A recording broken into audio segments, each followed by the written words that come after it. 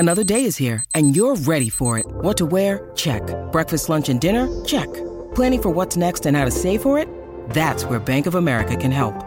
For your financial to-dos, Bank of America has experts ready to help get you closer to your goals. Get started at one of our local financial centers or 24/7 in our mobile banking app. Find a location near you at bankofamerica.com/talktous. What would you like the power to do? Mobile banking requires downloading the app and is only available for select devices. Message and data rates may apply. Bank of America N.A., member FDIC. When you need mealtime inspiration, it's worth shopping Kroger, where you'll find over 30,000 mouth-watering choices that excite your inner foodie. And no matter what tasty choice you make, you'll enjoy our everyday low prices, plus extra ways to save, like digital coupons worth over $600 each week. You can also save up to $1 off per gallon at the pump with fuel points. More savings and more inspiring flavors make shopping Kroger worth it every time. Kroger, fresh for everyone. Fuel restrictions apply. Hello, it's episode 4 of Inside the Tour. We're at Inside Tour Pod on social. Beware, there is a little bit of swearing in this, but we're getting in the mood for this summer's Lions adventure in South Africa. I always remember turning and then seeing South Africa run out. I've never seen a side run out like that before. I was literally I thought they were going to run through the stand the other side.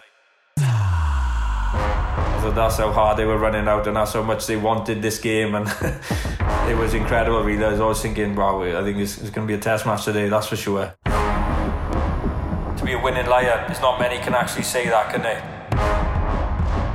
It gives me goosebumps thinking about it. It's a bit emotional as well. Hi, I'm Neil Jenkins, starting fullback for the British and Irish Lions against South Africa in 1997. Easily the best tour I've ever been on.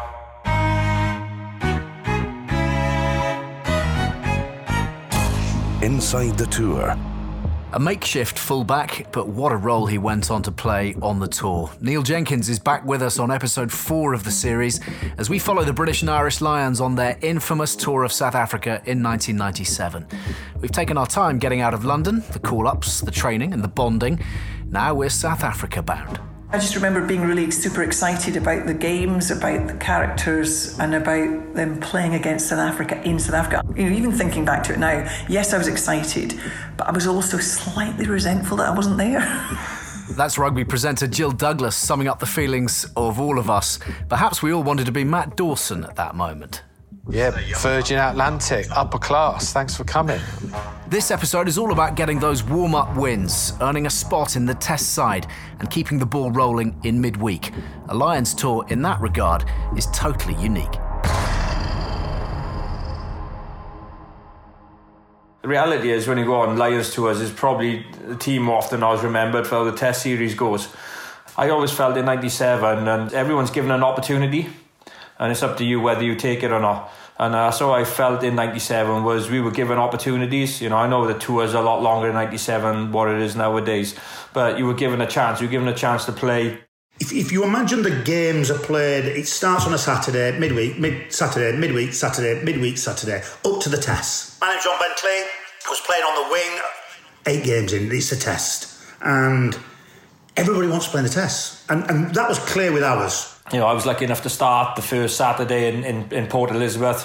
Then I didn't get another start until Natal, so on a Saturday. So, but you always felt, because I was involved in the bench or I'd come on in different games, you always felt that there was never, you know, they'd had an idea of they test 15. There's no doubt in that. But I think in 97, if you look at probably what initially you thought was going to be a test team and what actually was your test team, I think a lot of people would have been quite surprised. I'm Rob Wainwright. One of the aims of the management was to avoid a split, which I think had been well documented in one of the previous tours. And I would say that they achieved that, which meant it was easy because so many of the midweek team, which didn't exist, there was no midweek team, so many of them then moved up into the test team as injuries began to pop up here and there. And as a result, they slotted in quite easily. I'm Matt Dawson and I played scrum half. I remember in 2001, it was obvious from the very first training session what the test team was going to be in Graham Henry's mind. Whereas in 97, there were some partnerships, certainly Gregor and Rob Howley thought, well, they probably are the form. When it was so glaringly obvious, that's fine. But certainly in the forwards, the back three, there were positions that were right up for grabs. And also, because of the environment that was being sort of implemented from the start, we wanted to win the series. Everybody wanted to win the series, and everybody wanted to win any game that they were involved in. That whoever put the shirt on in every game, you wanted to perform and play well. And that's testament to the management and the senior players who created that environment. We'd had arguably the longest season in history. I think in that 97 year, I played something like 40 games. I was so tired at that stage. This is Austin Healey. I'm Will Greenwood, and we're with the Lions of 97 on tour in South Africa. We made the European Cup final. I think it was called the Tetley Bitter Cup final. We were top of the league. We didn't go on to win the league, but when all this was taking place, we were still top of the league. We played 48 games that year. 48 games that year. Can you imagine what the current health and safety crew would say about 48 games a year? I needed a week of just doing nothing, no training. I feel soft. I feel like all my muscles are fatigued. I feel like I need a big break. I don't feel like I should be going on a really important tour. A lot of the other Leicester players, I think, were quite tired. I don't think Jono played much in the first couple of games for the Lions. He was given a bit of a rest. I was very conscious, particularly with our captain, Martin Johnson. Fran Cotton, I was the manager of the 1997 British and Irish Lions. Traditionally, the Lions captain always leads the team out in the first game. But when we arrived in South Africa, I sat Martin down and said, look, you're here to play 6 games. You're not playing on Saturday. Your first game will be against Western Province, and these are the games you're going to play in. He said, but I want to play. I said, I know you want to play. He said, but you need just to sensibly manage your workload and obviously the number of matches you've played before you come on tour. We've got to really make sure that we understand the effect of that. So we did that with Martin. I think Ian and Jim were very conscious about managing those players. But there's only so much rest you can give them. They've got to blend into a team and be match ready for the big games. But Martin was a special case there because typical Martin Johnson, he would have played every game if you let him. We took a tour party away, of which some players would play on a Saturday and some players would play midweek, and that would change throughout the tour, and there would always be chance of change for that. But ultimately, every single person who went on that tour wanted to play in the tests, because that's how you measured.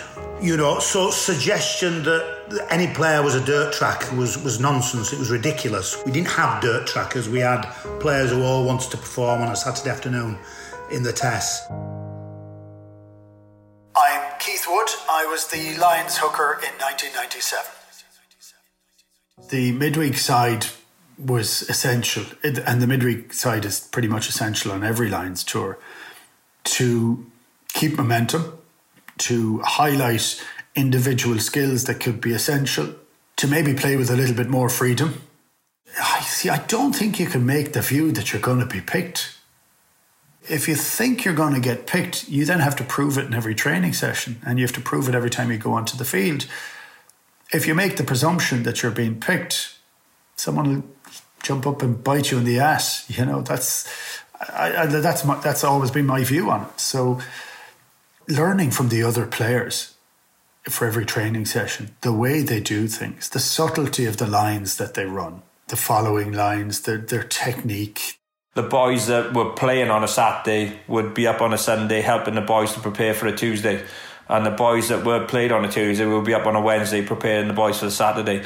So it didn't matter whether you were involved or not, whether you played, whether you started, whether you didn't play, you'd be up getting going again and helping the guys that were playing the next game. And that was just unreal for me. It was absolutely unbelievable to see, your people like Martin, Lawrence, these guys are incredible players, but just go about their business. They battered and bruised from what they did on the day before, and they'd up holding pads and helping the boys and, giving encouragement and helping the team prepare for what's coming next. And it was just unbelievable for me. It was absolutely unbelievable. The Lions that do well are the ones that say, okay, I can learn from this guy. I can learn how to do that, whatever it is. You know, whether it's how do you fly hack a ball, how do you make a tackle properly, how do you get your technique right, how do you lift a bit better in the line-out.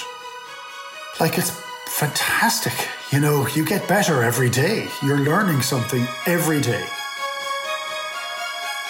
No one believes that we're going to win this series, but you know that genuinely doesn't matter. The only people that need to believe are the people in this room and the families around them. That was the reality of what we were up against. We had to sort of hypnotise ourselves into thinking that, you know, we were capable of beating the world champions. I think because we were such underdogs. You know, the Northern Hemisphere do that pretty well. The Northern Hemisphere didn't have a good record against the Southern Hemisphere generally when they're playing for you're playing for your own countries. Got hammered against New Zealand 4 years prior, and you know it was all set up that we were going to get beaten not just in the Test matches, but every weekend, every midweek game. We were going to be lucky to win a game. Well, there was a lot of fear going into the tour. There was a huge amount of discussion that this could be the end of the Lions. There was a huge amount of discussion that we would get steamrolled. There also was an undercurrent of thought, not inside the camp, but outside the camp, that we were almost being lulled into victory because they held back the Springbok players. And once you play against the full might of the Springboks, you know, is this going to change? And they thought it was. I mean, it was everywhere we went, it was backs against the wall. Everywhere. I have to say, when people keep saying that often enough, you do think it too. Everywhere we went, we knew that we weren't going to get the right service or the right bus or the right training pitch, the right refereeing decisions. We were thinking it not in a negative. We were kind of using every time somebody said that as an extra little bit of bitterness for us to have when the big days arrive.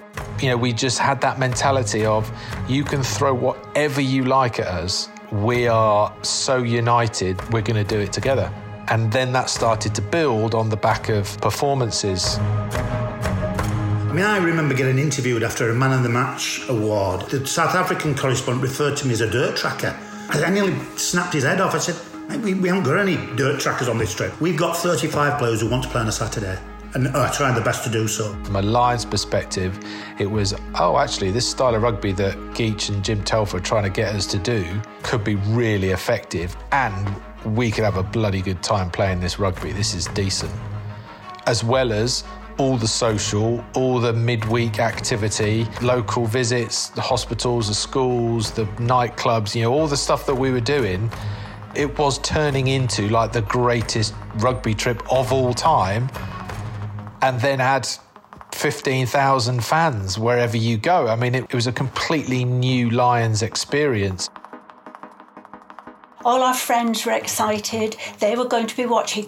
Susan, let us know where you're sitting so we'll know where to look for you. So they would be able to see Susan Greenwood from Ramsbottom. Travelling for that much from home, I'd got time off school. We're so thrilled to go watch Will playing for the Lions. So there was a great expectation from it. I was really thrilled. Everybody knew. I'm a great letter writer, and I think I'd written to just everybody in the whole world to tell them that I was going.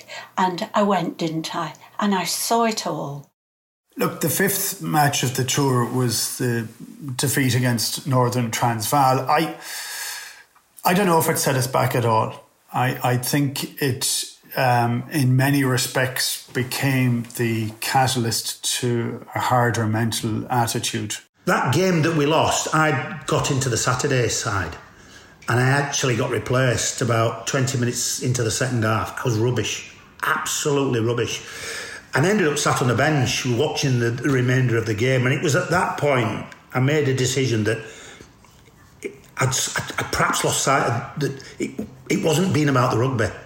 I'd got the video camera and I was making everybody smile and laugh and little antics and what have you. And actually, it had to be. We had to return to the basics, and it had to be about the rugby. And I could have been accused of going off tour. Actually, sometimes you need to understand how bad it feels when you lose a game. And we all know that, and plenty of it, too much of it really. But on that tour, for that team to know it, I think it was something. And the reaction from that afterwards was, it may have been the final thing that needed Jim and Ian to maybe go for the smaller front row or the less traditional front row. And it maybe gave the extra element into it that we were going to have to do things differently. We couldn't take anything for granted. So it felt bad, but we were there to win the Test series, and you just don't want to be on the team that loses, and so that becomes something as well. I like, it's funny because you're trying to think back, whatever it is, 24 or 5 years, but I have a feeling that there was conversation saying that, look, we wanted to win every game, but if we didn't win every tour match, it didn't matter a damn, provided we won the series. The full story of the British and Irish Lions in South Africa. Inside the Tour. As a rugby player, me versus Matt Dawson, just on talent, just on skill. As a standalone rugby player, I'm significantly better. Oz and I always got on very well. Very different players. But he was significantly better than me as a scrum half. This is Austin Healey. I'm Matt Dawson. And we're on the Lions tour to South Africa in 1997. He had the speed and the strength to be playing in every single position in the back line. But I think the breadth of his skills lent him to being more of the utility bench player, which no one could compete with. I mean, he was the ultimate bench player, wasn't he? I mean, he could play absolutely anywhere, so gave the flexibility to the management to toy with the bench a little bit. Well, actually, in 97, I wasn't given the versatile tag, even though I'd played on the wing in senior rugby for Orrell, but I'd only ever been a scrum half, really, up to 97. And the start of the season, 96, they changed the laws where they said that the back rows couldn't leave the scrum, at which point I immediately went from fourth choice behind Gomersall, Bracken and Dawson to first choice, because I could move those 5 metres quicker than they could move the first 20 metres. So the idea of being able to break from the base gave me a huge advantage. And then I went from fourth choice through the ranks and then went to first choice with the game against Wales in Cardiff against Rob Howley. Had a relatively good game until he sidestepped me in the last second to score a try under the posts. And then went on the tour as number 2 scrum half. I knew I was number 2. But when it came down to the absolute intricacies of playing scrum half and the game management that was needed under all of the pressure, then I think Geach wanted certainly Rob Howley as first choice. In hindsight, had I known everything that I know now back in 97, would I have approached the tour differently? Absolutely, I think I would. And, the way the tour panned out, the injury to Rob. Geach saw me as more of a strategic number 9 opposed to having all the bells and whistles number 9 that maybe Austin had. How do you actually change that around? How would I have flipped it? How would I have become the controlling influence as opposed to the fast maverick game breaker? And that's something that retrospectively you think back and if I had changed it and had that knowledge then, would that have changed the element of surprise that I had in games? They knew they could put me on the bench and maybe not have to carry a winger on the bench, which is what happened in the second test. So ended up being versatile, but thought I would end up starting the test when Rob got injured. We knew we were battling it out for the bench. I mean, it even went to the point where Paul Grayson, who left the tour, but pre-tour and during the tour, he was the guy that got me to come to all the kicking sessions with Dave Allred, because he'd seen that I can kick goals. And he said, Dorsey, you're going to need something else in your armoury here, because if it's just a scrum half for the bench, they're going to go with Austin. If you're battling it out for the bench, you've got to have something else. So I was throwing my sort of kicking hat in the ring there to say, well, I can be your cover for kicking at goals to give you the flexibility. And that went really well. I think Dave Allwood was really surprised how good a kicker I was. But I'd spent, I continued to spend most of my career being the number 2 kicker behind Johnny Wilkinson and Paul Grayson. So I didn't get an awful lot of opportunity to kick myself. But I did loads of bloody practice. I genuinely thought, because I played I thought I'd played quite well, actually. My first game, I think, was against, was it Borders or someone? And it was in the pouring rain, and the pitch was a quad mile, so it wasn't exactly made for someone who likes a hard track. And then I'd scored a try against Transvaal, and I thought, you know what, I think I've got a good chance of playing. Dawes hadn't played that much. He'd played pretty well, but not that much. He'd been fourth choice for England going into it. And actually, he was probably the biggest bolter in the squad. Being on the bench against the Sharks for Rob Howley, that in itself didn't mean I was going to be on the bench for the weekend. But when Rob went off, it gave me quite a significant amount of airtime on the pitch in a big game. You look back to Western Province, Natal, the Blue Bulls game, those weekend games were deemed to be the test team, and I seemed to sort of slot in nicely. We got onto a good roll. We beat the Sharks well. We were gathering momentum. Coming on and slotting straight in and playing a Rob Howley style way, I think probably cemented my position in that team. He was really Geach's take. Geach was you get to pick someone. Warren Gatland always takes Faletau. I think Geach took Dawson. What could I have done differently to make sure, we never heard his name ever in a Lions context? And I'm sure that's a plan that most people wish I'd revisited. The big game was Transvaal after the Blue Bulls when Bentos scored that try. It was important for the group, the tour. It was important for me. Because that, if you remember, we've already touched upon it, the Blue Bulls, when we played on the Saturday, we lost the game and I got replaced. And I knew I was back in the midweek side. It was a massive game. Lost to Blue Bulls. In fact, it's until the third test, that was the only game we would lose. Having lost, if we got lost and lost again, I think the guys who'd been hidden away by the coach, they didn't play. The test team, the Springboks didn't play any of the midweek games. I think that would have been the one. So it was, for the group, it was important because I think we were playing Natal at the weekend and then we were into the test arena. So it was important we got back on track, really. It was a massive game. It was we've got to get back to winning ways. They really came at us hard and it was a massive defensive effort. We met their size and physicality like for like. We play a sport, it's a team sport, that lends itself to individuals to have special moments. And actually, when those moments arise, it's you've got to take your opportunity. And my world has always been, and I could be accused and be criticised for having a bit of a shabby defence on occasions, but I like the ball in my hands. And broken field running, probably one of my strengths, really, probably the strength. I always remember the ball getting hacked through and looking up, hacked through to Neil Jenkins. And I looked up and there was a James Dalton, the hooker, and there was a back row forward outside him, about 30 metres away, because it had been fly hacked through.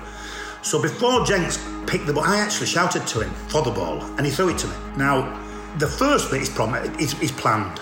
I swear that I was going to go around the hooker and the back row forward. The next bit, I have no idea. I can see the big H. And of course, I remember somebody covering across. It was the fly half, I think. It was the fly half. And I ended up stepping inside him and had an opportunity, would you believe, to pass to Jeremy Guscott. I could have passed to Jeremy, but I chose not to. He actually nearly tripped me up and I continued the run, ended up going over the line with a couple of players, one of which had been the player who had cut inside and fallen on the floor, under the post, touched the ball down. Bentos scored that try where he should have passed about 4 or 5 times, which he's basically lived off for his entire life since. The tour was back on track. Undoubtedly my favourite game of rugby, just in terms of the huge emotional boost it gave, not just the guys on the pitch, but to the whole tour. It became a crazy experience, really, because I couldn't sleep because of the adrenaline. My wife ended up getting contacted by all the press and what have you, and they ended up going to the school where my children were at and filming us. She picked them from school, and it just changed. It changed a lot of things, really. I wasn't there to write books and everything. I was just a rugby player who played rugby. Was never the best, but always did my best. Couldn't be accused of not being the best. But do you know, looking on, it changed my life, really. I became famous. And I'd never been famous. But my wife does occasionally remind me from time to time. She said, I don't get this, for God's sake. You went on one tour, scored one try, and you've got one speech. Get over yourself. To beat Transvaal, as they were called then, at Ellis Park was a real challenge. It was, and I don't know when it had last been done by a touring side. It didn't happen very often. I think I come on at half time or early in the second half and took over the kicking duties from Cathy, who had missed a couple on the night. And probably that was the only time then did I think that maybe I got a chance of, maybe starting a test match. That was the first time, if I'm honest, playing in that game, maybe give me the first insight into thinking, well, I've got a real good chance here. Inside the Tour. Game 8 is generally when they announce the first test side, after game 8. That's generally week 5, and it's the biggest chance of the tour dividing. And the way that we addressed that was we recognised that would be a challenge. We were asked how we would like to be informed of our selection, and we selected, rather than the coach sit there and read out the team, we selected that on the morning that the team would be announced to the world, you'd receive a letter under the door. That way, in the privacy of your own room, you could digest the news, whether it be ecstasy or disappointment. I'm going to be brutally honest with you. I was incredibly happy to be selected for one. Obviously, when the time comes around, when the squad is announced, you're very nervous. You realise you got a chance, but again, you're still not sure. Obviously, some names would have been dead certs on. There's no doubt in that. But from my perspective, I always remember the selection for the first game and being selected for the first game. Desperate to show my worth really on the tour and desperate to play. I think what was really important as well, which was a great decision, which turned out to be quite tough, we were asked to decide how we would deal with it amongst ourselves.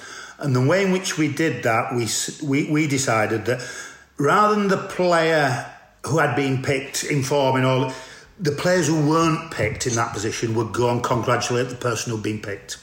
So basically, when Ian Evans and Alan Tate had been selected to play in the first test, I had to go to both of those, shake their hands and say, oh boys, really pleased for you.